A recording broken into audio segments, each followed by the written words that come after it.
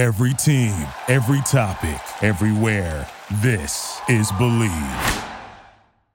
What's going on, guys? It's your boy Thunder Chats here with another word from our presenting sponsor, BetOnline.ag. BetOnline remains your number one source for all your college basketball betting this season. Get analysis of every play, prop, and point at BetOnline. You'll find the latest odds, bracket contests, team matchups, and game trends at BetOnline.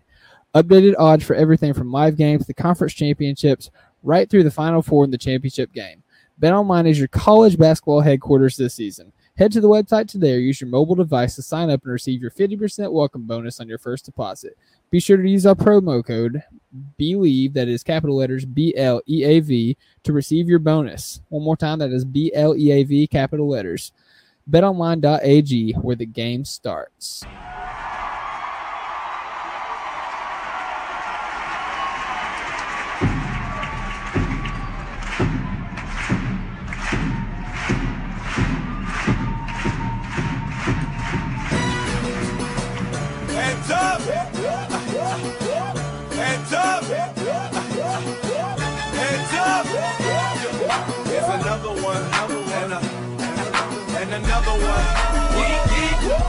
And welcome back, everybody, to another edition of the Top of Thunder podcast. I am your host, Dylan Hunzinger at Thunder Chats. We are part of the Believe Network, and this podcast is brought to you by BetOnline.ag.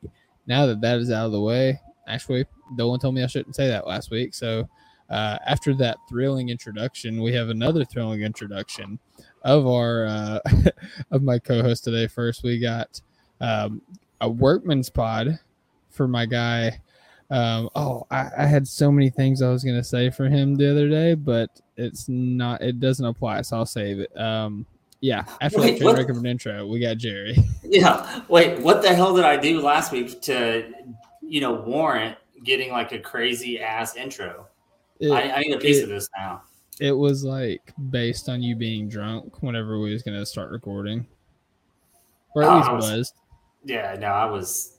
If I say I'm buzzed, I'm really drunk. If I say I'm drunk, I'm shit faced. So just so you guys know, that's how it breaks out for old Jared Dog over here.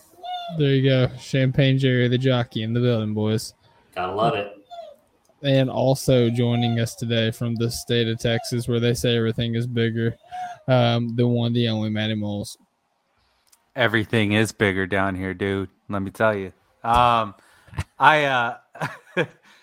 love the soothing vibes that we got going on right now on the pod. It's really nice. I don't know if I should be talking Thunder basketball or hanging out at a spa, getting a rub down. So it's pretty legit here in Thunder Nation, especially on the pod. I'm excited to be back with y'all. Absolutely, man. It's been a minute since we've had the two of you on together, I believe. So that's fun.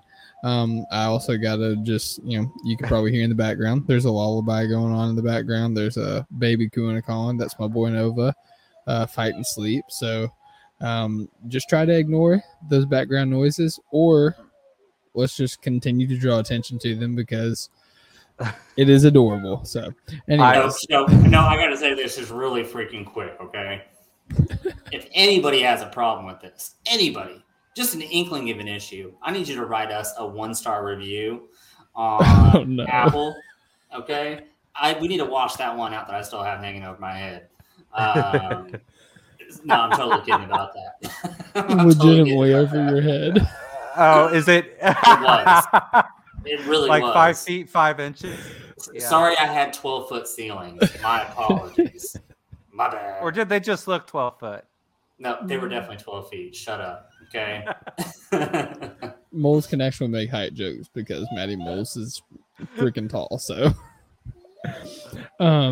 guys, there's no transition for that. So, here we go. The Thunder played a game last night against the Phoenix Suns. One of the biggest games of the season is just in terms of the scope, the playoff race, and the upcoming stretch that we were about to come up against. And they were victorious, 124 to 120. Important to note that Phoenix Suns did not have Kevin Durant and DeAndre Ayton, but it's also important to note the Oklahoma City Thunder didn't have Chet Holmgren or Kenrich Williams. So take that to the bank. Fair. Boys, we're going to talk about this game, all the fun nuances. I think Alex might be joining us here later. He was actually at the game, so definitely want to pick his brain. But first, as we introduce that, we got to get into the segment we call the single large item. So, single large item. I'm going to go to Moles for the first one. Moles, what is your single large item for this game? Devlin Booger is freaking annoying. Like, that dude, man, Book is like ridiculous, right? Like nothing that we did to try to slow him down worked.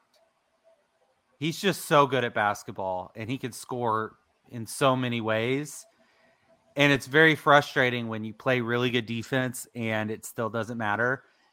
It gave me an appreciation for what teams have to feel like trying to cover Shea, because watching it from our angle and seeing all the things that Shea does, especially inside the arc, it's like you can't stop him. He's got, some type of counter for everything you throw at him. Booker was the same, man. Like, that guy was just ridiculous. And he seems to be like one of those guys that's going to torch us regardless. But really it came down to him.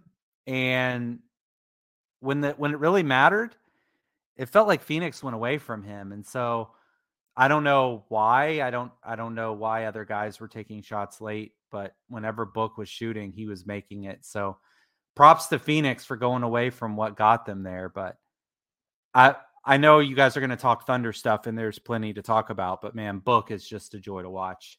I appreciate watching him play ball. Absolutely. We shout out Devin Booker, Kentucky Wildcat, great.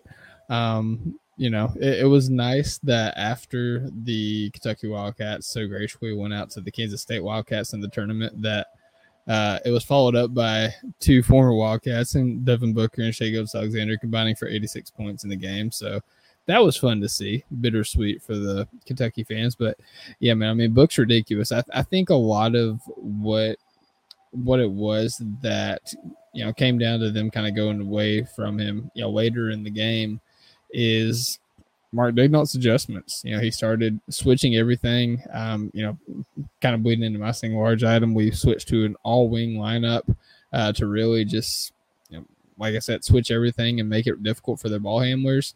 And specifically Devin Booker, whenever he took a step inside the three-point line and got into the mid-range, we sent another guy to trap him, because, Devin Booker, he shot 3 of 7. Like, that's a good percentage in terms of the three-point line, but Devin Booker's a mid-range assassin, much like Shai Gilgeous-Alexander. So that's where we wanted to, try to make it difficult for him. So, that's probably, that's why I think Devin Booker struggled. Sorry, there's no telling what's happening with Nova right now. Chelsea thinks it's hilarious, though, so can't wait to hear it. Oh, nice. He's a big boy. Okay, so, yeah, like we said, Devin Booker at 46 was just hitting everything. One more thing I had to note about Devin Booker is, and I noticed this the last time we played, Lou Dort does not bother this guy at all. Like, Lou Dort's one of the best perimeter defenders, one of the most physical defenders, has bothered the likes of James Harden, Damian Lillard, LeBron James, the list goes on and on. Devin Booker doesn't see Lou Dort when he's out there on offense. And it's extremely frustrating as a Thunder fan, but I think that we have a plan that works should we potentially see the Phoenix Suns in the playoffs coming up soon. So, kind of getting into that plan that worked, kind of getting into that lineup in the fourth quarter. I know you guys think that my single large item is going to be about Shai, because it usually is, but I've got to talk about the guy that absolutely changed this game, and that is Aaron Wiggins, a man that didn't play a single minute in the first three quarters, comes in a few seconds into the fourth, completely changes the game. He only had 7 points, 2 rebounds, and 2 steals, but that was in 12 minutes of action. He was 3 of 4 from the field. He hit his only free throw attempt, and he was a +8 in that time. And he just made plays, man. He had those 2 steals were 2 on-ball steals. They led to transition buckets. he played really good defense. He gave us the ability to switch. And there was that funny stat going around earlier this year that when Aaron Wiggins starts, we win basketball games. And it was a joke. Like, everybody knew that just because Aaron Wiggins started, we wasn't going to win every game. But it wasn't a fluke. This guy impacts winning.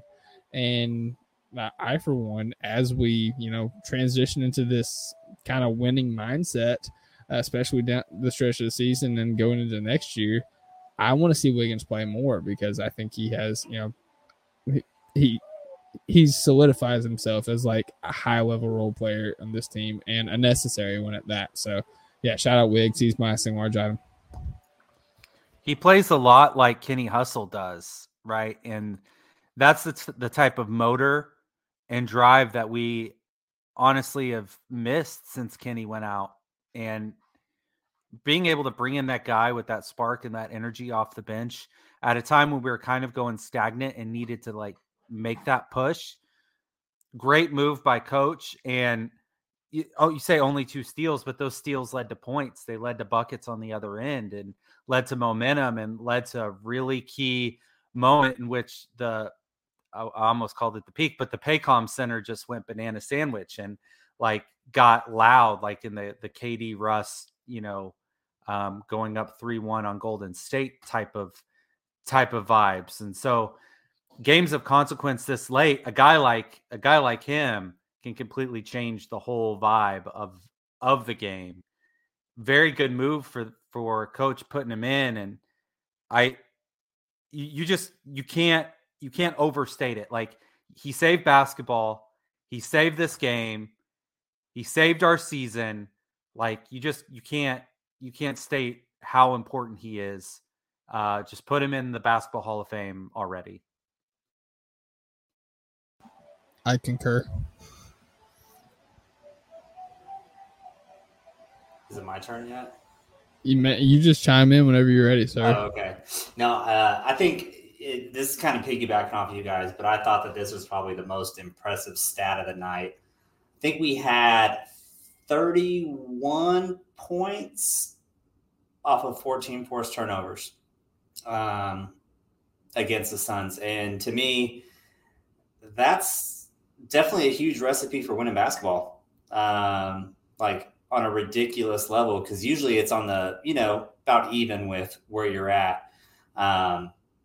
Your turnovers and your points off of them kind of align, but we doubled this up, plus some.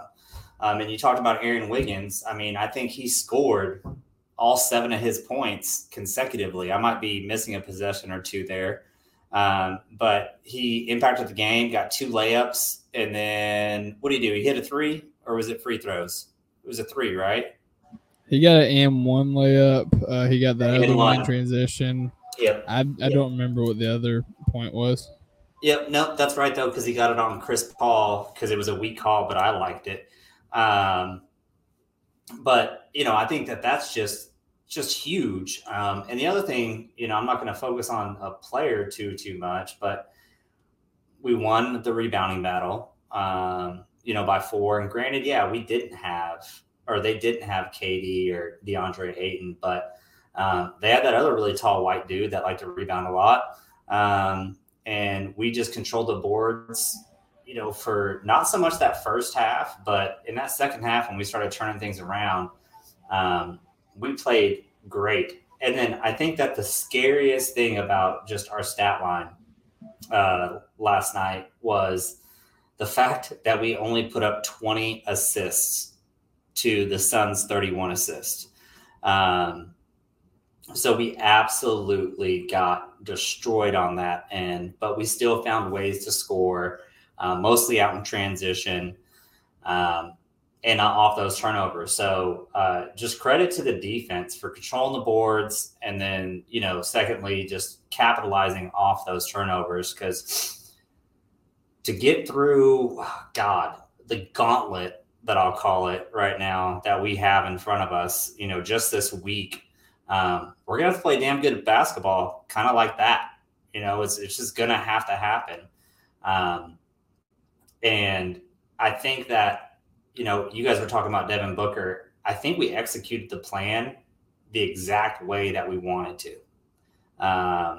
Because like you said, you can't stop the dude, right? Like he's literally a walking bucket wherever he wants to get the shot up at. He's just ridiculous. And, we threw, at least 3 different guys at him that I can remember off the top of my head. We had J-Dub, we had, of course, Lou, and then I think Shea jumped on him for a few possessions too there in the fourth quarter, if I'm remembering right, because they were kind of going back and forth with each other. That's just some damn good basketball, man. Win the rebounding battle, win the turnover battle, or the points off turnovers battle, and just don't crap the bed shooting. That's a really nice game. Yeah, Death, Taxes, and Jerry talking about the rebound battle. That's There's literally 3 things that win basketball games, really and truly. Turnovers, rebounding, free throws. You do those 3 things very much better than the other team, you got a good chance to win. Yeah, we won the free throw battle as well in makes and attempts. So yeah, which hasn't happened, it feels like, in like a month and a half as far as the free throw disparity goes. Because what's that stat? Was it the Suns, like Reddit and Twitter was like calling Shea a foul merchant? Oh yeah, everybody's calling free throw merchant. Yeah. That's ridiculous. And then if you go look at the free throws just taken in this month, he's not even top 10, which I find hilarious. And then you got Austin Reeves at number like 3 or 4 with 77 attempts in this last month. So that's crazy. Yeah. Like, no, that's not the case. He just dropped 40 on your head real quick and happened to get 14 free throws, while he was at it. But yeah, got 19. Was it 19? Okay, sorry, but I'm just a purist, man. I'm sorry. I love good defense, and I love taking care of the ball. I think those 2 things, especially with a team this young, that we can definitely outrun you for days. I guess not even close. Take advantage of it while you can. Yeah, nothing wrong with that, man. I guess we're kind of get into our leftovers for single large item. Nobody else has said it, so I'm going to say it. Shai Gilgeous-Alexander, man. Talked about his free throw shooting a little bit, but 40 points, 12-24 shooting. He was efficient from the field, 16-19 from the stripe, 6 rebounds, 4 assists, and a steal. Plus 10, which was second for team high, with another person that we're going to talk about on leftovers. But, going in, I think coming out of the Warriors game, going into the first game in Phoenix, Shai was asked about having to miss the Phoenix game because of a back-to-back, and Shai was like, well, obviously, like, I'm upset because I'd love to play for that and play in that game. It's easy to get up for a game like that, but I think we play them in a couple weeks at home, and I'll be ready for that one. And boy, was he. Like I said, 40 points, and he was getting it done in a variety of ways. Go to our Twitter. I made a nice little TikTok video with Shai's clip talking about how he'll be ready to go with his highlights, with the sounds of Busta Rhymes and Mariah Carey in the background. So it's a real treat. Go check it out for sure. But yeah, man, he split somebody's ankles in half. He made one over Torrey Craig in the mid-range. Super crafty. There was a couple possessions out of the post in which he was able to do a spin move into a layup. Just the cradle dribble, like he was in his bag last night, man. It was crazy. Yeah. Well, and the more that this season's gone on, like for a little bit there, I was just like, okay, is this sustainable? Right? Because his game is like, it's kind of crazy. You know what I mean? Like he doesn't have a comp really in today's league. Like I can't think of someone that is just like Shai.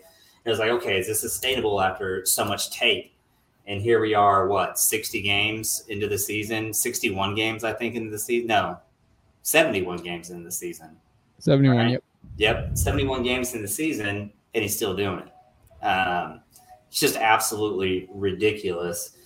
And it wasn't even that, like, he doesn't have to work that hard. And to me, it doesn't look like he has to work that hard. And, like, he's been dropping 30. What is it? He only had one game below 30 in, like, the last month. Maybe 2. Am I wrong about that? I think he's only had like 3 or 4 all season. Oh, It's been ridiculous. No. He's only at 30 plus points, if I'm remembering right. I think that's the stat that I saw last night. I could be wrong. I think that was the stat that I saw. But regardless, you know what I mean? To have over half your games are dropping 30, you know, I think he fell under 20 once this year. So since February 15th, he has 2 games under 30 points, and both of those games were 29. Yeah. So just still, like, yes, it's sustainable. The question that I asked, it was a stupid question because, yes, it's more than sustainable what he can do. And I don't know about everybody else, but this is about the right time that you want your stud to just be completely demolishing everybody still, especially if you have aspirations to make it to the play-in/playoffs. And he's leading the league in scoring post All-Star break. Yeah, well, then I saw there was a stat that I seen earlier where I think he's scoring 17 points per game on drives, or he's leading the league in drives at 17 a game. I can't remember exactly which one it was. Either one sounds right. Yeah, it's still stupid. You know what I mean? Just absolutely stupid. And he's just so cool, calm, collected throughout it all, man. I've really enjoyed the Shea ball since All-Star break. I thought I liked it before, but I love it now. Yeah, good Lord. How do we just straight fleece them? That's the gift that keeps on giving, baby. Yeah. You want to talk about some leftovers, though, real quick? Yeah, give me one. Lou freaking Dort, right? Like, I'm not even going to talk about Booker. Like, Booker does that to anybody on any given night, so that doesn't matter. You know what I mean? Like, that's irrelevant. Just like Shea takes it to everybody every single night. But Lou's shooting splits of like the last like couple weeks have been kind of crazy. And yes, he has had some ups and some downs. Mm-hmm. But for the most part, it's staying on the high side of things. And I don't know if this is just me because I'm just a huge Dort believer, but he looks a hell of a lot more confident in a lot of those shots that he's taking right now. And a lot of them end up being the right decision, especially like after the last 2 weeks. Now, when Shea's out, we won't talk about those games because those are the ones where he's taking some more questionable shots. But overall, dude has just been an absolute monster last night. He didn't even show up on the stat sheet that much, but he was making all the right plays.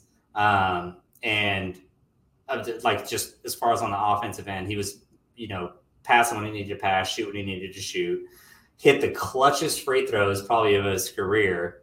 With time expiring now, they're pretty close. Lou's just looking really nice right now for a guy that, 3 weeks ago, everybody wanted his head on a stake. So love you, Lou. I hope you're doing well. Love it. Got to get that one in. Always. Yeah, the one thing I'll comment on Lou and I'll let Maddie go is he's starting to average one of these plays a game in which he dribbles the ball up to the top of the 3-point line and without consequence just lets it fly. And I'm like, no, Lou, what are you doing? And it goes in. And I'm like, all right, every single time, dude. Yep. Yep. And that's where I say it looks really confident. You know what I mean? Like he's like, no, I'm going to make this. So I've been loving what I've been seeing from Lou over the last like 2 weeks, minus, like I said, the Shea games. I think the Shea games the Shea-less games have been a little weird for everybody. Yeah, for sure. Hey, before we get to Moles, joining us is a very special guest, a person that was front and center at this game, the one, the only, the compadre Alejandro. What up, man? Hey, man, I knew exactly what 3 you were talking about. Like, literally on that 3, like the whole possession, I was like, take it easy, Lou. Take it easy, Lou.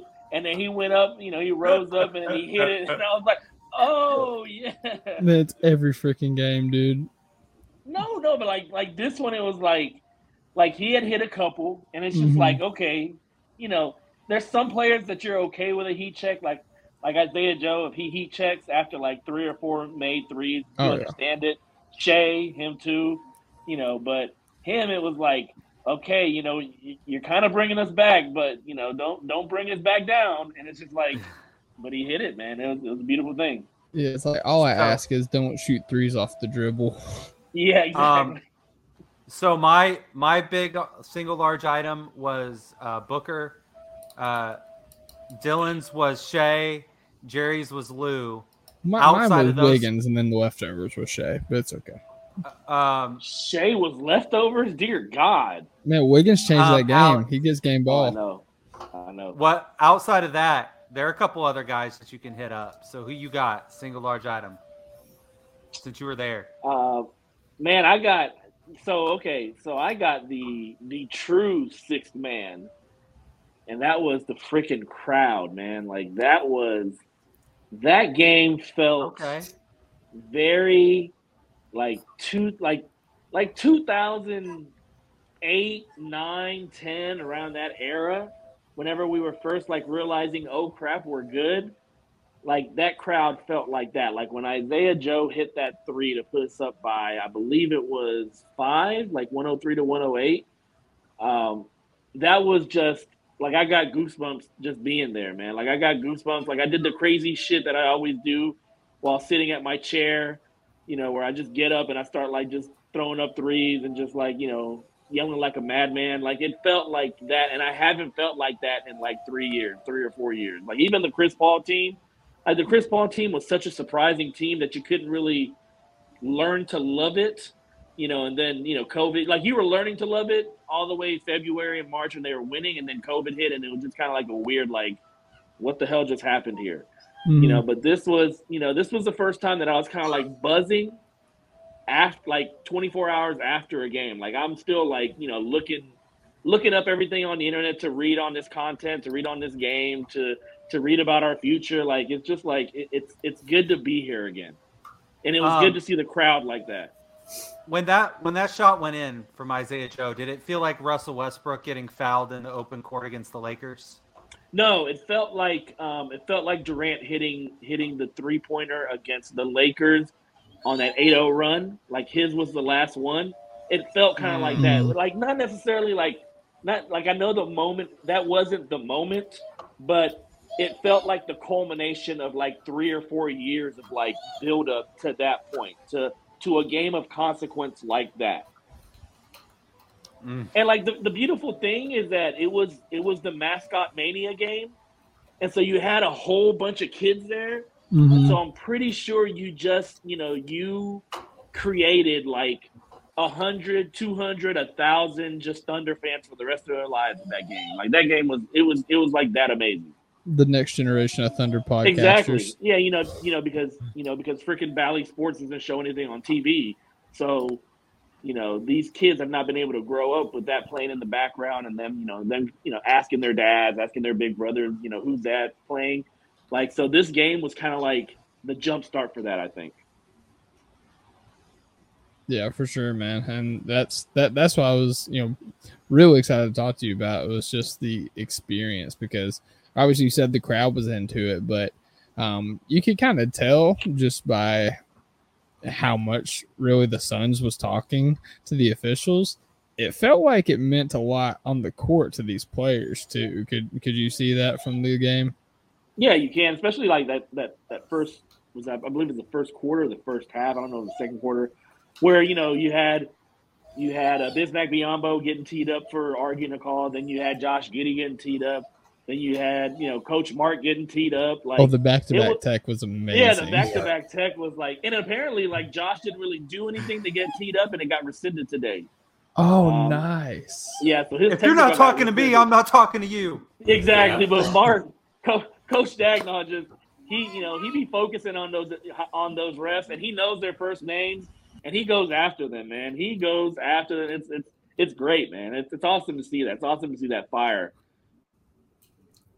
See, and I wanted to give Mark some love real quick, especially over this last 10-game stretch. Like, dude has been coaching his ass off, like literally coaching his ass off. And it's crazy.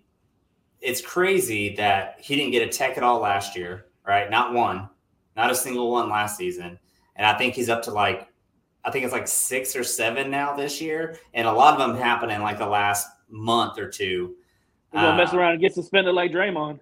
Hey, but I love it, though. I absolutely love that. I love when a coach sticks up for his guys and makes sure, that the refs know, like, hey, get your head out of your butt. You're not calling this game the same way. And I always love the way that he's been addressing that whenever he's been asked about it. He's like, I just want a fair playing field, right? They're going to make mistakes. They're not going to coach, not coach, but officiate perfectly every single game. I just want as close to a playing field as possible. And I know Dolan would be cursing me out right now because I'm just a ref hater, because that's all I've ever asked for, is just making sure that it is a fair, game across both teams. So, but Mark's done just a great job over the last, since All-Star break, really, and just making sure that this team's ready night in and night out. I think the only game that we can say that they were not ready at all was that last Suns game when we got blown out by, 30 plus there. You mean the game where, Jalen Williams and Shai Gilgeous-Alexander were out? Yeah, like I think I turned it off in like the third quarter. I was like, I can't do this the rest of the way. It's going to sour me. So on that, like, there were some questionable things though that Daigneault does sometimes that just like make me kind of like what are you doing? Like there are times in the first quarter, late in the first quarter, where he literally does not have SGA, Jalen Williams, or Josh Giddey on the floor. And so you're having to have this like weird, like he had Dario Saric bring up the ball for about a minute to a minute and a half stretch there at the end of the first quarter that I was just like, look, we don't need to be getting down by 20 here in the first quarter. Like, it worked out and it eventually worked out. But, if you have 3 guys that are able to handle the ball, you need to stagger them to where one of them is always on the court at all times. And so I thought that was a little bit questionable. And then, that Suns game was tailor-made for Aaron Wiggins to play in it. Like he was tailor-made to be small ball 5, or 4, and to wait till the fourth quarter to bring him in. Yeah, it was great and it provided a spark and so on and so forth. But, you needed somebody probably a little bit bigger on Devin Booker than Lou Dort. And so Aaron Wiggins was probably the perfect guy to bring out there to defend him and maybe slow him down earlier than what he did. But other than that, Mark is coaching his ass off, Well, see, and I kind of look at that a little bit differently personally, because guys are going to get into foul trouble, right? Like somebody might get hurt mid-game. You know what I mean? I'm not saying it's preferred at all, and I totally get what you're saying about like don't go down by 20. That's just stupid. You know what I mean? Like don't dig a hole that it's that hard to climb up out of. But I feel like a lot of the times with some of those weird lineups, he's like, hell, it's either going to work or it's not. I need to find out right now. And that's the one thing that I think I can appreciate about the last 2 seasons specifically is like, what you're getting with all these guys. Like how many bad Bazley minutes do we have to sit there and watch? You know what I mean? For over the last season, I truly enjoyed the bad Bays minutes that we got on Sunday. I can tell you that much. Those were great, but you know what I mean? Like he made sure to make sure that we weren't sitting on something here. There wasn't like a secret sauce to this lineup. Because there was a point in time last season where like Bazley was like plus 20 every single game with a certain lineup. So I just think it's let's get it out of the way now. Let's figure out who our 7, 8, 9 are going to be, and then we'll run it from there. And I mean, look, we're still in development. Like that may have been just a lineup to see. Hey, let's see if you take all 3 of these guys out, can Ousmane Dieng, handle? There you go. Yeah, I can see that. And that's just because I just don't think he can't be that dense. You know what I mean? To be like, hey, you know what? This is about to be a strong lineup. Let me toss it out there real quick. You know? So looking at this, like Usman got 8 minutes, right? Trey Mann got 6 minutes. Neither one of them were very productive in their time. JRE was a +5 in 5 minutes, but he got 3 assists, 2 boards. He played some defense. That doesn't pass the eye test at all. But anyways, yeah. But like there's still developmental minutes that are being put out for guys, but as we start getting into the further games of consequence, where it's like now we have to win this game, like I could probably see some DMP coach decision for Jang towards the back end, maybe throw him in for limited lineups because he's a big wing. But I could see our rotation tightening up quite a bit moving forward. You guys have any last minute thoughts about this game before we move on?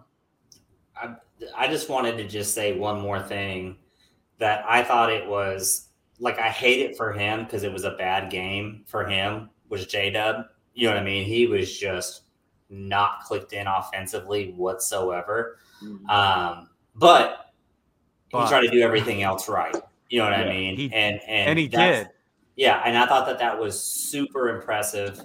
That even though his shot wasn't falling, even though he wasn't getting some of those calls, he was still, going out there and working hard for the squad. I just thought that was really impressive, especially for as young as he is, because most guys that age kind of give up. And then just one quick mention, the surge that Lindy Waters has been getting over the last couple weeks. He didn't so much do it last night, but on the offensive end, but his ability to get his shot off is absolutely scary. And he showed it last night, and he's not that bad on defense anymore. Very willing defender. Yeah, like early in the season, I was like, yeah. And he still gets like stupid ass bump calls, like just stupid stuff. You know what I mean? And he's just able to like not let it shake him, and he just keeps going. So proud of you, Lindy. Keep it up, my dude. Very good minutes, and helped with some of that momentum that we had there late in the fourth quarter too. Yeah. I remember he got one ball. Who did he take it from? Was it Campaign maybe? I think it was. And got out in the open floor and got an easy bucket, and that's like we gotta have that. And you mentioned the 31 points off 14 turnovers. That was the critical point in the game for us. J-Dub with the five dimes was an incredible playmaker. He was second on the team in assists behind Giddey. We needed that extra facilitator, and he wasn't making shots, but really he wasn't uber aggressive either. He only took 6 shots on the night. So what I need to see out of him is a little more assertiveness in trying to get his own and score. But maybe that'll come. No, you have to go give it to the Suns. They made sure that if they were going to double or like key on anybody on the whole floor last night, it was J-Dub and Shea is who they tried to stop all the way. And I think that they were trying to take kind of what we were going after, right? It was like, yeah, Book, go throw up 46, but no one else was scoring over 20 on your whole squad, because I think everybody else had 12 points for them. But regardless, the 6 shots, not mad about it. I think that he made the first one and no, he missed the first 5 and then finally got one towards middle of the third quarter, if I'm remembering right. The fourth quarter, actually. It might have been the fourth. Yeah, it was late in the game when he finally made one. Because his first points came off of free throws. Yeah, because he had that missed dunk, which would have brought the house down if he would have made that, by the way. But I'm still just pleased with how he impacted the game without having to go put up a bunch of points, man. It was just something nice to see. It wasn't an empty game for him. Like, even though he wasn't providing that much offense scoring-wise, he provided things across the board that truly helped this team, secure a victory. Those 10 rebounds, those 5 assists. Steal at the end of the game. Yeah, the steal, the stocks. It was necessary and it was needed, and it was what the team needed outside of his scoring. Agreed. So moving on from this game and looking forward for the next several games, see, we've got at the Clippers on Tuesday, hang out on Wednesday, play them again on Thursday, and then play the Lakers on Friday. So 3 games in the next 4 nights, starting tomorrow, all in Los Angeles. Young team in Los Angeles with lots of idle time on their hands. It's like the schedule makers are trying to write in a loss or 2.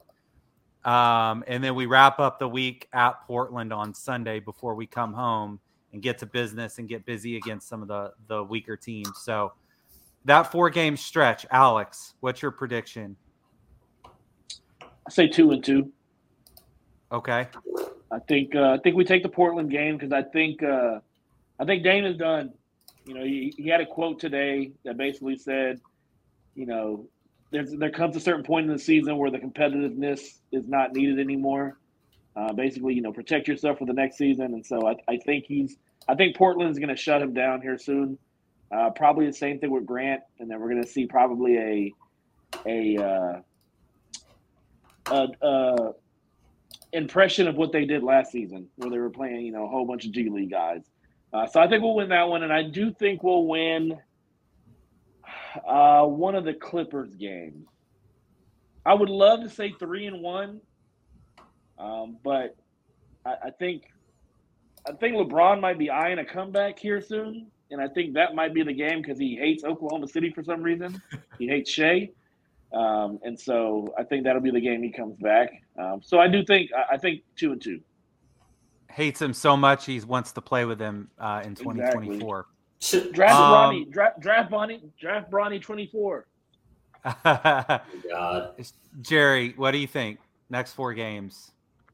Man, I'm kind of being like really squirrely on this one, but I think this is a 4-0 road trip. What? Come on. So, but this is the reason why, right? This is the reason why. We're 7-3 out of our last 10. Okay, we played some pretty tough teams during that stretch. All right, playoff contending teams. I think that these young guys, especially after some of the interviews that we've heard over the last couple of weeks, specifically J-Dubs, I think it was J-Dub. Gosh dang it. It was either J-Dub or Shea that were talking about no, it was J-Dub. It was J-Dub where he was like, everyone already kind of wrote us off and we don't want to play like we're already written off, right? We want to go play and do some things. And just that Shea's interview last night, I feel like they know how close they are to this. And, you're only looking at 11 games left, right? That's it. You can make or break the rest of your season with especially the next 4 games. I feel like you come out of this 4-0, you can finish 4-3 to end the season and win this, and still get in. Hell, you finish 4-0, you're in the number 6 spot or 5 spot. Well, yeah, well, that's what I'm saying. You need to have at least both the Clippers games. You need those, right? The other 2, whatever, right? But I think that Shea actually kind of has a vendetta against the Clippers too, because he always goes at them like hella crazy now. Y'all let me go. Yeah, y'all, me? You let me go? And I think that he really takes these games to heart. And with him being the leader, I think a lot of the rest of the team, they're going to kind of rally behind this. And I think the Clippers, is it going to be a tough game? But that team goes through huge stretches where they just don't score the ball.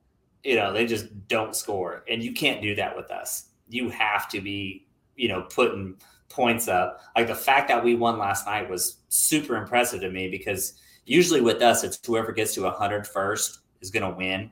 The rest, just kind of right away with it. And we didn't get to 100 first last night. I don't think we did. I think the Suns did. But 4-0. I'm reaching for the stars here. 4-0. So I would love it. I think we beat Portland. Hot take. I think Dame soon will have played his last minutes in Portland as a Blazer. Oh yeah. I do think he's going to go elsewhere this summer. It's just the writing's on the wall at this point. I think we take I think that we take one of the games against the Clippers, but Shea's not going to play against the Lakers because it's a back-to-back. And we've already established he's not playing second night of back-to-backs. I don't know if we're going to change that. I think we are. So you think that Shea plays all four?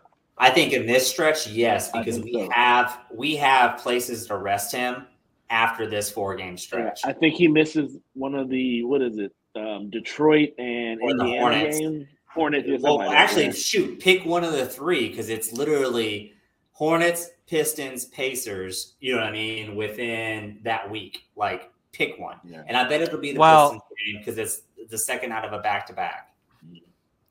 I mean, if Shea plays, then we could go 3-1. If Shea misses, I think we go 2-2. I'll hedge my bets that way. Okay. I'm a sucker. So I'm just saying. Here's the crazy look ahead is Poku. Yeah, I mean he's coming up off the rehab. He's been killing it in the G League here the last couple games. I wonder how he's going to look with the team, and I wonder when the team it would be great for them to not bring him back for the for this 4-game trip, and then go ahead and bring him back kind of slowly against the 3 G League teams that we're going to play, to kind of get his NBA legs back into it, and then kind of release him back out into the wild there after that 3-game stretch against the G League in the NBA. Oh my God. I was actually thinking about this earlier. And I think flip that around. Throw him into the deep end right now. Right? Oh, yeah. And make him figure it out, especially since he has been playing very well in the G League. And coming from someone that sat courtside at a G League game, it's not even close to the NBA. It's just not. They're big, they're fast, but skill set is just – it's not even close. And that was with Frank Jackson dropping 30-something on us that night. Love you, Frank. Let me get your shoes. But I say throw him in there because he could be very useful against the Clippers, for instance. All right? Very useful against these Clippers. He wouldn't have that same need, quote unquote, against the G League teams. But I just want to see the guy back, and I want to see kind of what he's going to get and run. I think that's the biggest thing that I'm curious about with Poku right now, man. It's just what's that really going to look like for the last 11 games of the season? I don't want to see a duplication of JRE. JRE has not looked like himself since he came back from that injury. No, I'm hoping that's not what happens to Poku, because the thing is, we're running right now. We're not we don't have time to. Hey, just go ahead and work out the kinks there for 20, 25 minutes. Not if you're not performing, it's DMP CDs, for a couple games. And the thing with Poku is I worry about his mental toughness when it comes to that. He has a bad game here or there, or he has a rough stretch coming back, and that, bleeds over into next season. So I hope that doesn't happen. So I hope he comes back, and I hope it's a pretty quick transition back into NBA life for him. Yeah. So we've talked about, the next four games, talked a little bit about what follows that, and the rest of our season kind of wraps up against, Golden State, Memphis, Utah, in some order there in the last little bit. play-in matchups as of right now, 7 and 8 is Dallas, Minnesota. 9 and 10 is OKC and Lakers. That's certainly going to move around a little bit. So who do you guys think falls into the play-in, and who would you like? I'll say that first, and then follow-up will be, who would you like us to match up with the most in the play-in? Go ahead and start, Alex. So I think Dallas actually falls into the play-in. They're the 7 right now. Well, yeah, they're 7. What I mean by that is into the 9-10 range. Okay. I don't know what's going on with Luka. Like, I would figure if they're going into a stretch run, Luka would have been out there. He's hurt, bro. He's hurt. No, he got that thigh injury. Yeah. So I say they drop down to like number 9. I tell you what, man, Utah does not want to lose. Like, I think they lost tonight. They lost to Sacramento, or they're losing. Everybody does.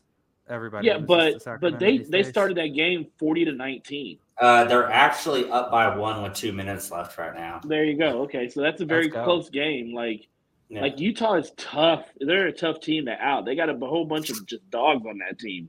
So I think the Lakers bow out. They go to 11. I think Utah goes to 10. I think Dallas 9. And then us versus Golden State. Switch that. I think us versus Minnesota in the 7-8 matchup. And I think we actually win that. So you think Minnesota holds on with Ant's injury? Well, they held on today against New York with Julius Randle dropping 54 or 56, something like that. 57 on 8 of 14 threes. Yeah, so they held on today.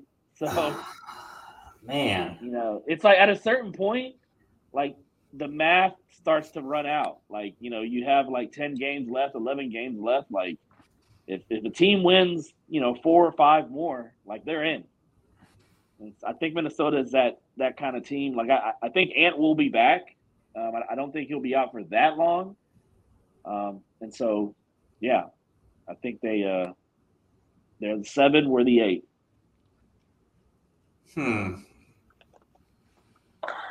I think we actually probably hold on to the 8 seed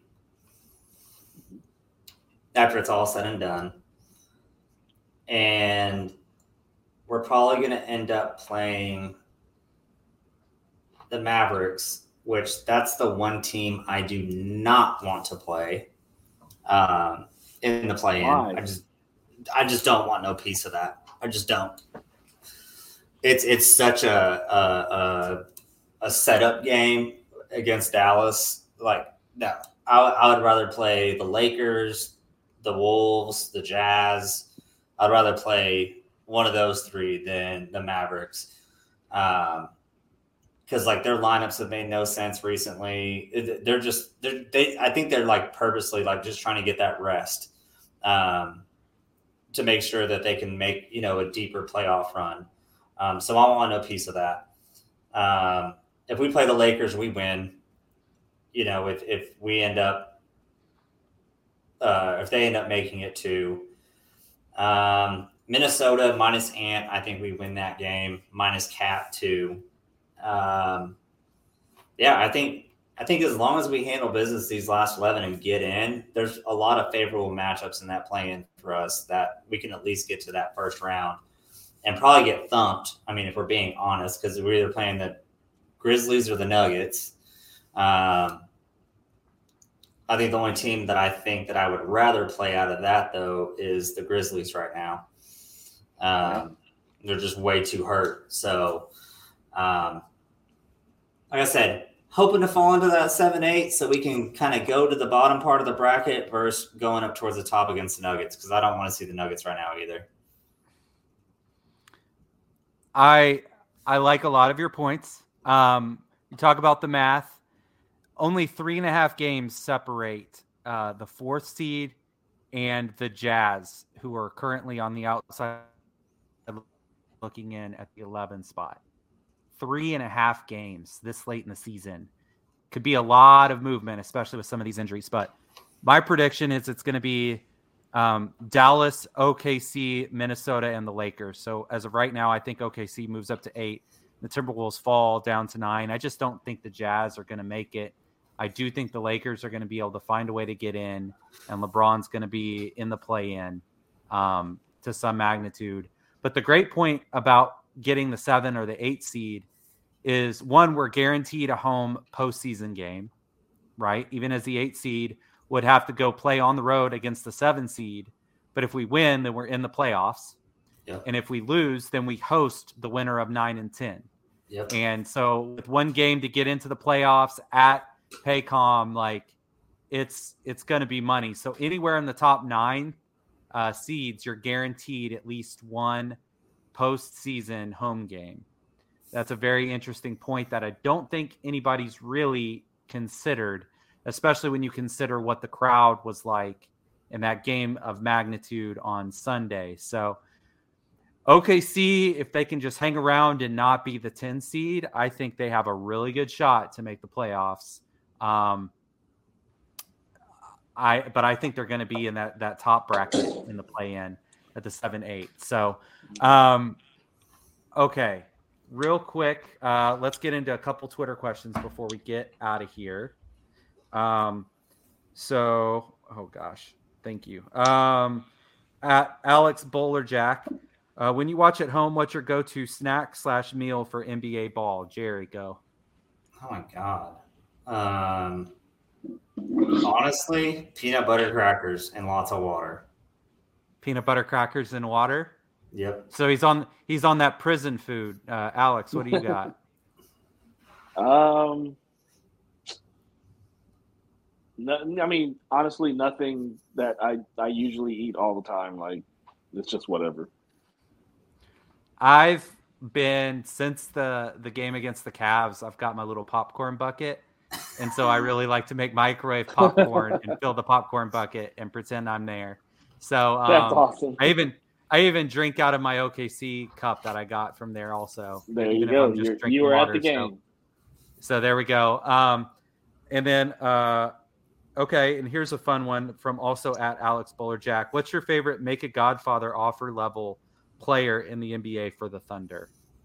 I think it probably has to be reasonable, because I don't think like Tatum is reasonable, right? Maybe a Jaylen Brown is, but maybe a guy like Bam is. Maybe we go all in and say, here's everything, give us Dame, and we'll figure it out. I don't know, but what are you guys thinking? Alex, let's start with you on that. You kind of took mine, man. Like you know how Phoenix, it took Chris Paul to kind of push him into that stratosphere. Like, I think like someone like Dame,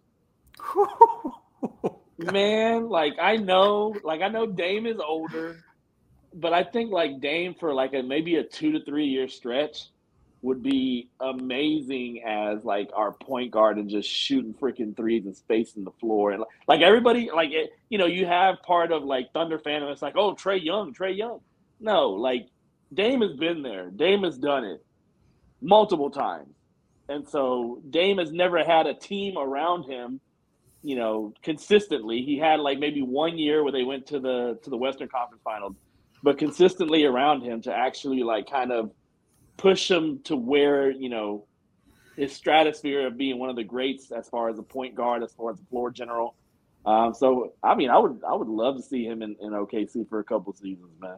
How do you not, like, with how much we crush the paint? Like, imagine all those shots that Waters and Joe are taking. That's Dame out there just, you know, 8 to 10 times a game, just letting it rain. My God, that's incredible. Jerry, what do you got? Godfather offer. I'm looking at kind of expiring contracts because I'm a cheapskate. So I don't want to spend a lot, right? Don't want to cut into my profits. But I think I'm kind of sold on Kyle Kuzma. What? Yeah. Godfather offer for Kuzma? Wait. So anybody? It's a Godfather. Well, okay. Godfather Realistic. Maybe I didn't understand the intensity of the Godfather on there. I'm sorry about that. Well, yeah, if you're talking Godfather offer, somebody who may be available. Like probably it's not Steph. Probably it's not Tatum. Yeah, that's what I'm trying to go through real quick. Yeah, I mean, if that's the case, give me Domantas Sabonis back. Like, give me Sabonis all day. And have a banger and a finesser and Chet on the outside. And you want to talk about ball movement. Gonzaga front court. Hell, let's draft Drew Timme in the second round this year. Yeah, let's just do it. No, but I would love, and he just fits the timeline too. You know, like I would love to have a Sabonis, especially after the year that he's had with the squad that he's had. I think he could do that plus more with a team like us. So my godson offer, would be Miles Bridges, man. Miles. See, there goes my Kyle Kuzma pick right there. Mikal. My bad. Mikal. Son. Mikal Bridges. My fault, man. I don't want anybody in Oklahoma. No, he's gonna be. I just said Kyle Kuzma. Like you can't get worse than that. That's very true. No, but Mikal. Yeah, I think with him, he's a Godfather offer, is he not? I say Godson offer because he's younger. Oh, okay. Okay. I mean, he would be perfect here. I mean, I love Dort, but here's Dort and a bunch of picks, and you can have. Here's the beautiful thing: or Jang, you don't have to give up Dort. You don't have to give up Dort in the offseason. No, because we have the space. Yeah, we got the space. You can give them a $21 million traded player exception. Give them 5 first-round picks. I know that's a lot, but we're not giving them any players either.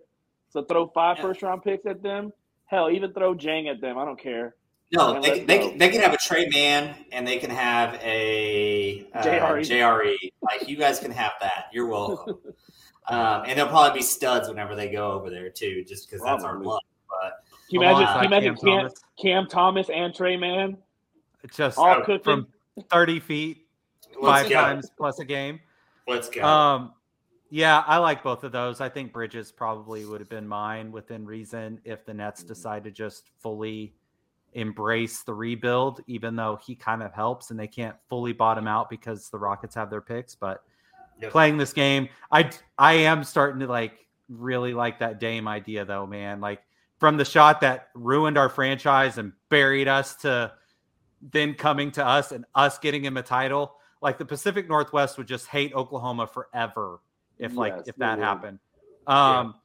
Although I think Portland fans would kind of join us for a little bit there while he was here. I don't know, man. You know how kind of like a lot of Thunder fandom kind of flopped over to Houston and then Washington for a little bit there. Not too many of them flocked over to LA whenever he went to the Lakers, but Russell Westbrook, he was our guy, so I think that they'd be trying to riot in the streets of Oklahoma City during the parade if that happened. But speaking of at official Bryson G asks, what street will have the best view of the championship parade and why?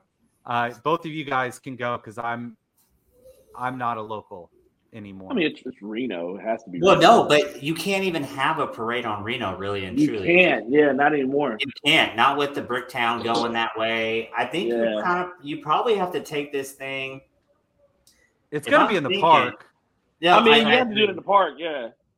I think it'd have to start probably somewhere over there by the Devon Tower, like kind of north of it. Yeah. And make its way down towards Scissortail, because I just don't think that you could get away with doing it on Reno with the train bridge right there, because you can't put a double-decker bus through that. It's not going to fit. And we all know you need a double-decker bus to have a championship parade. It's like peanut butter and jelly. If only we would have gotten a trial run back in 2012, 2000. I know we could have had this figured out already. Gosh. Yeah, but I'd have to say probably I think it's Walker or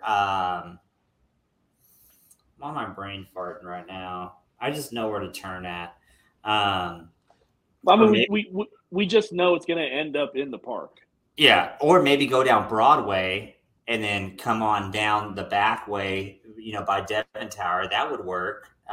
Screw it. Just close the highway. Just close the highway and just give us like a 2-mile stretch of highway. I mean, our governor's done stupider shit, so it wouldn't surprise me if we did that one. No, that would be too smart for him to actually do it.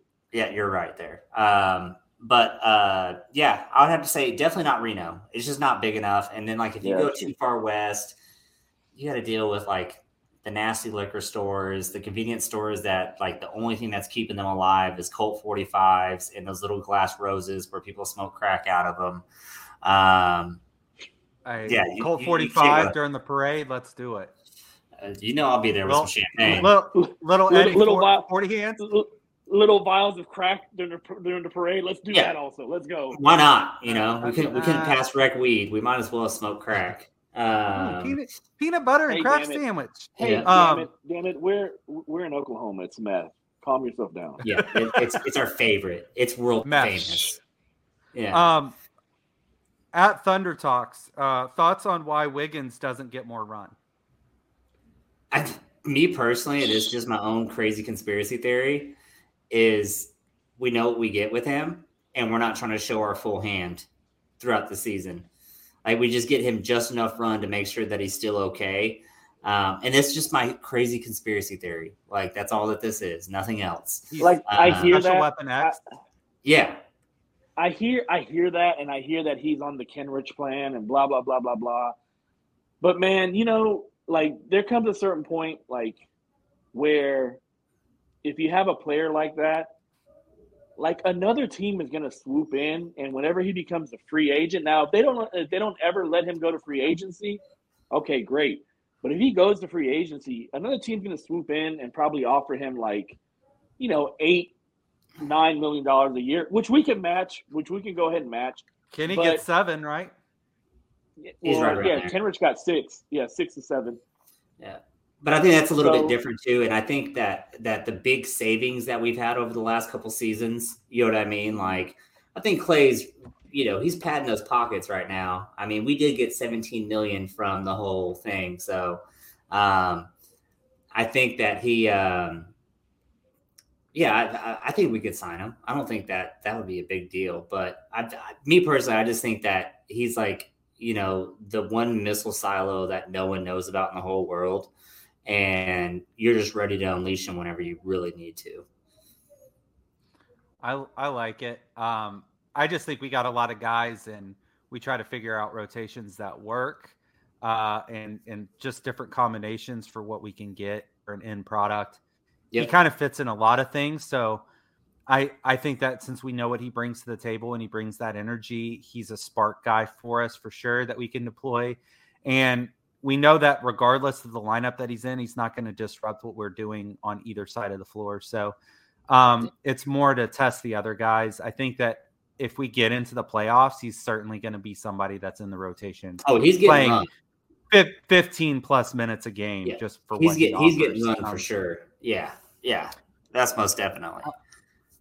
And the last one we have is at Medicine Clam. Over the past few weeks, it looks like our most consistent lineup, especially against more talented veteran teams, is a small ball combination with either Joe or Lindy subbing for J. Will. Do you think Mark will push this to the point of starting Giddey at the center with that group?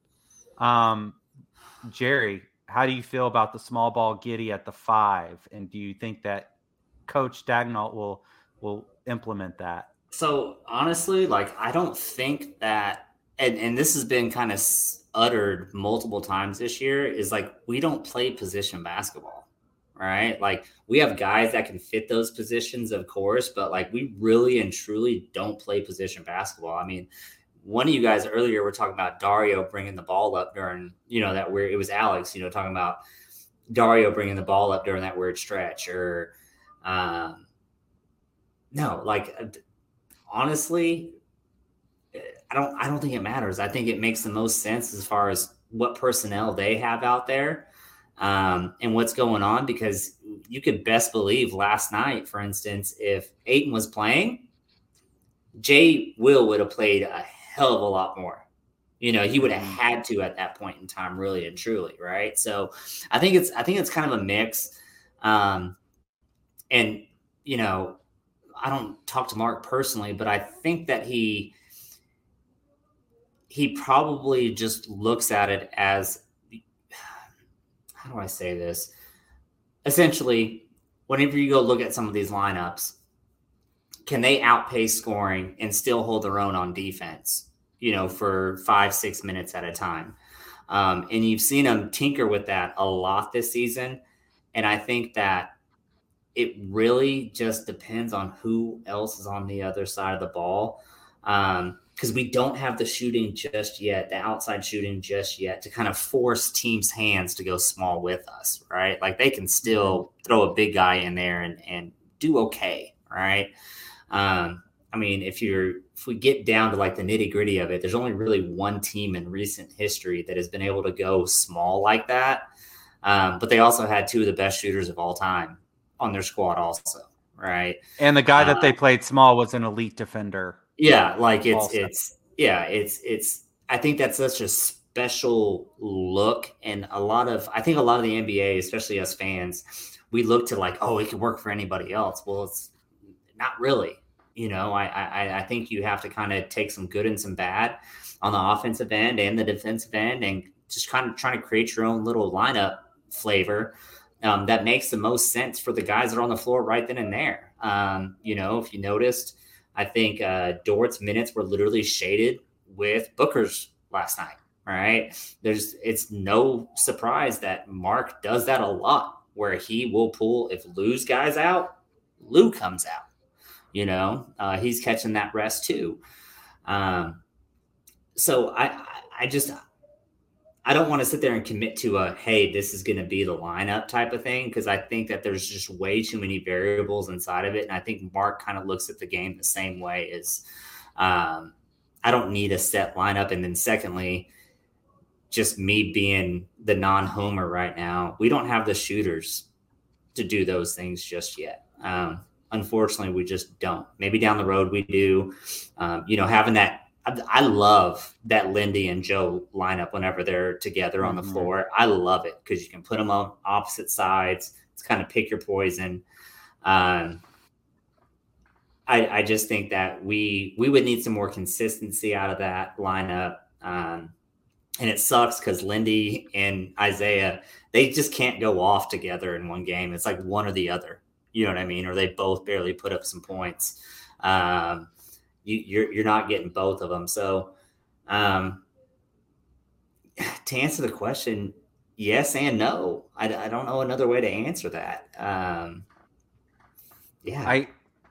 I think it was a very poignant thought when you talked about just can you pace and can you hold your own. This team is very unconventional. I'll post a link to it on my my Twitter.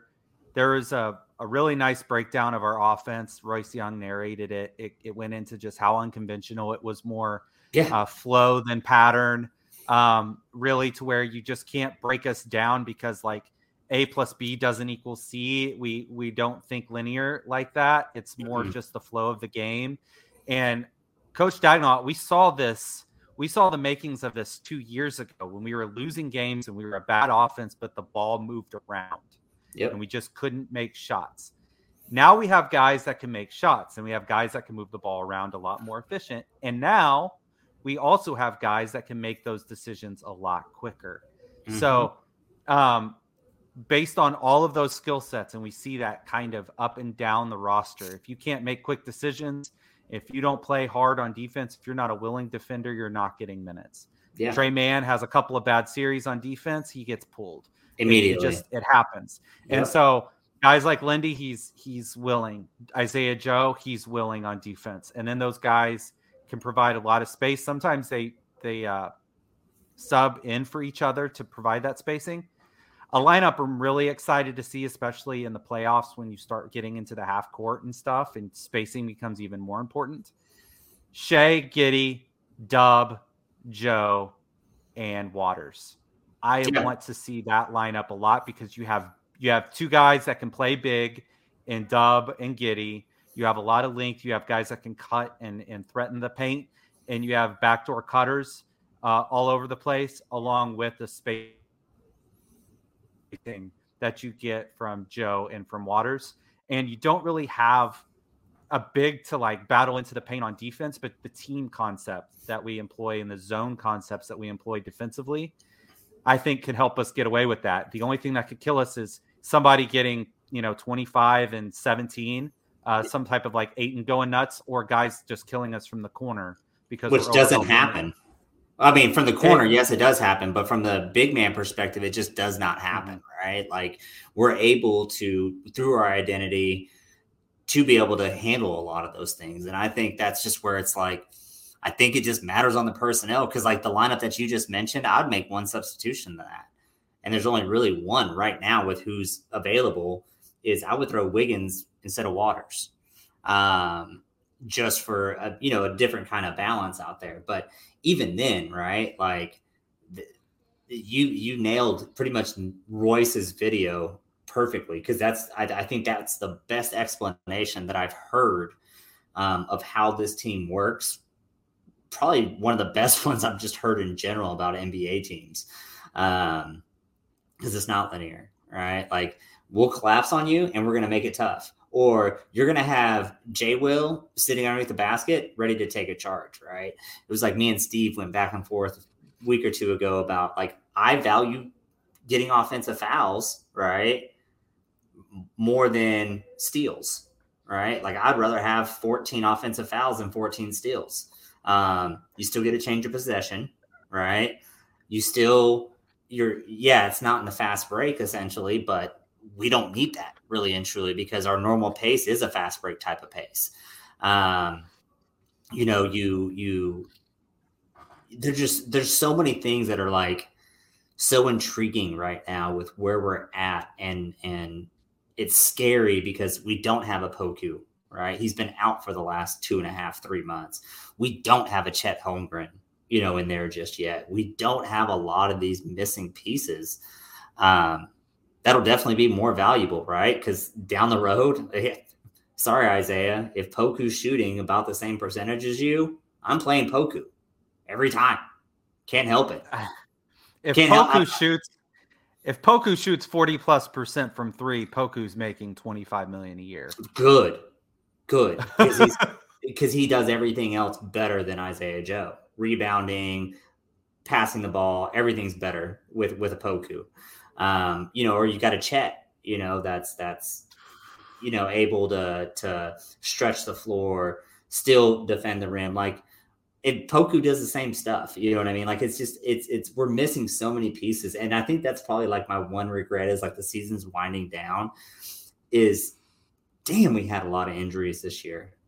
We really did. We had some guys out for some stretches, and just credit to these guys, man, just like you said, it's a culture thing, right? It's what they believe in. It's what they're going to continue to do. Whether they're up by 25 or they're down by 25, you're still going to get the same Thunder team every single night. So keep coming. Yeah. I mean, that's such a great question, but it's so hard to answer that from at least my lens over here. Like I actually might text, because I have Dr. Clam on speed dial over here. I might text Dr. Clam myself and ask him what he thinks about it, just because I'm kind of curious. I don't see a need for it. So, but I mean, point forward, Giddey has been a thing. He's played a lot of the quote unquote 4 a lot. Yeah, he could very well slide into the 5. I see the vision there. I do think that J. Will doesn't limit us on either side of the floor either. He spaces it really well. The booms, I feel like his 3s are worth like 3.2 points for us, just with the boost that we get out of seeing them.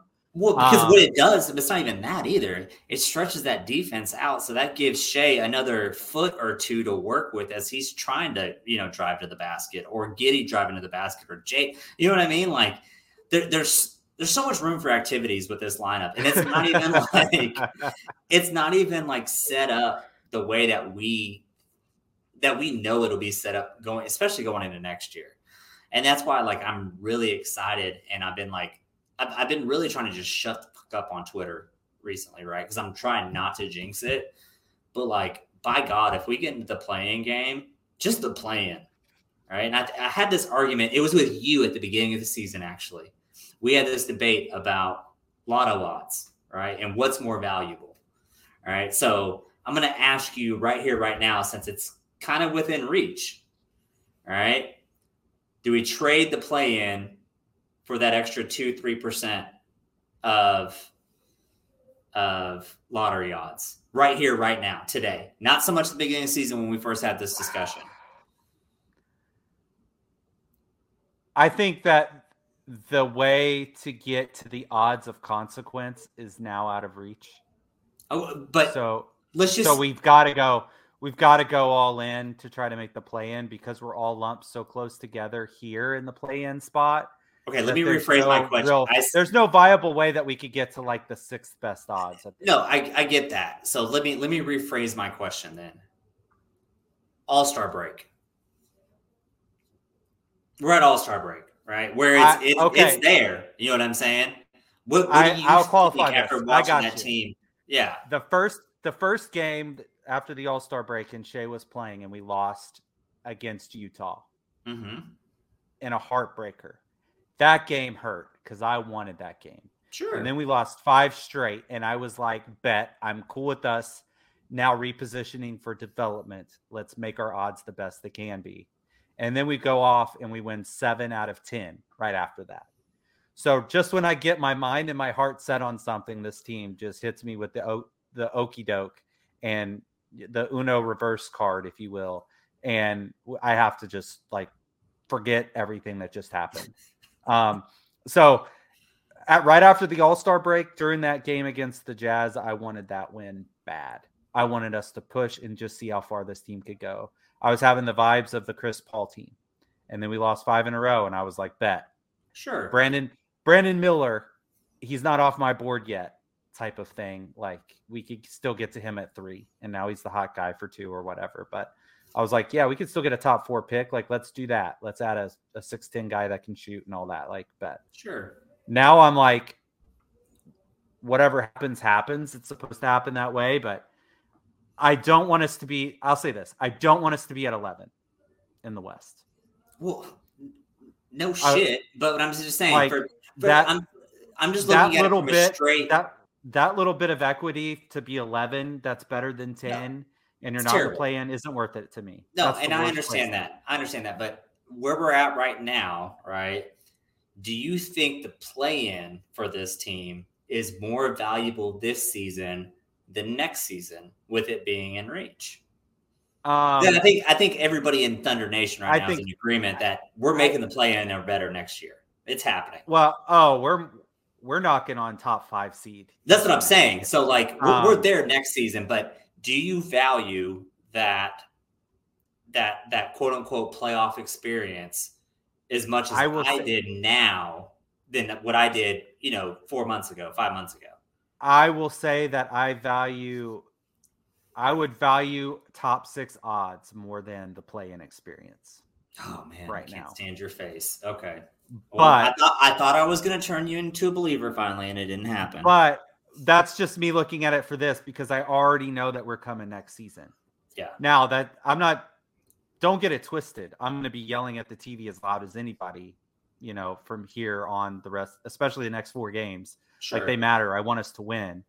But if I could choose right now, hey, you guys are the 8 seed in the play-in, or you guys have the 6th best draft odds. I'm taking the 6th best draft odds and moving forward. Well, but that's just me looking at it in a bigger picture than this year. Yeah, but we're all stick on the by same my team. story. Yeah, playing is way more valuable than a few more percentage points, buddy. I mean, the Suns in the bubble won like all games in a row, and then made the move for Chris Paul, and then went to the finals. So I see the linear thought there, but yeah, okay. I'd still like one more dude. I'd still like one more dude on this team. Well, we're going to trade for Dame Lillard, so it's okay. Done. Boom. I think we all agree. Let's go. Dame time in OKC. Now, that was a great question, though, Dr. Clam. I like that one. All right, that's it for Twitter questions. So, Jerry, any parting thoughts for the pod? We're going to go 4-0 this week. We're going to be in the perfect driver's position to get ourselves into that 8 seed or better. I truly feel like this team is super duper hungry. And then my only last parting thought is I agree with Mark where I say, get your butts in the dang arena already.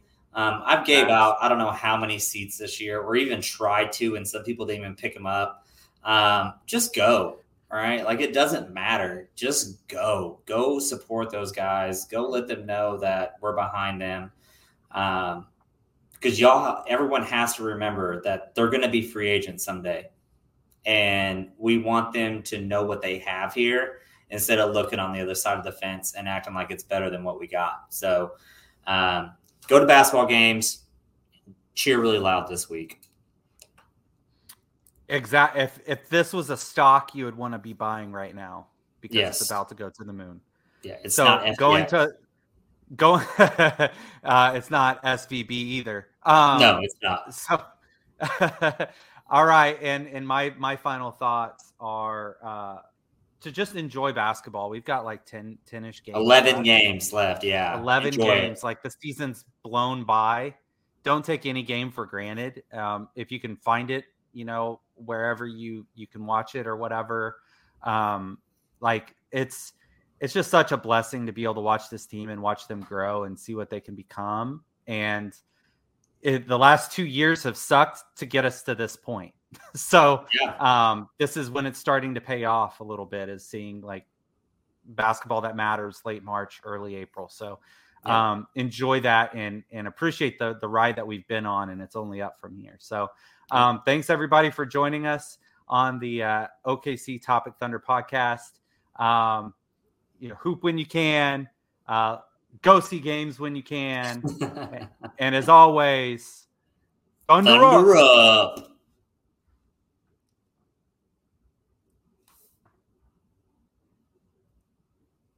What? Dylan has to end this. We can't. Oh, wait, we can. How do we do that? Thank you for listening to the Topic Thunder podcast. Our podcast is available to subscribe on Apple, Spotify, Stitcher, and Google Play, or anywhere else you listen to your podcast. Be sure to leave us a 5-star rating and a positive review, and follow us on Twitter at OKC Topic Thunder. Thunder up!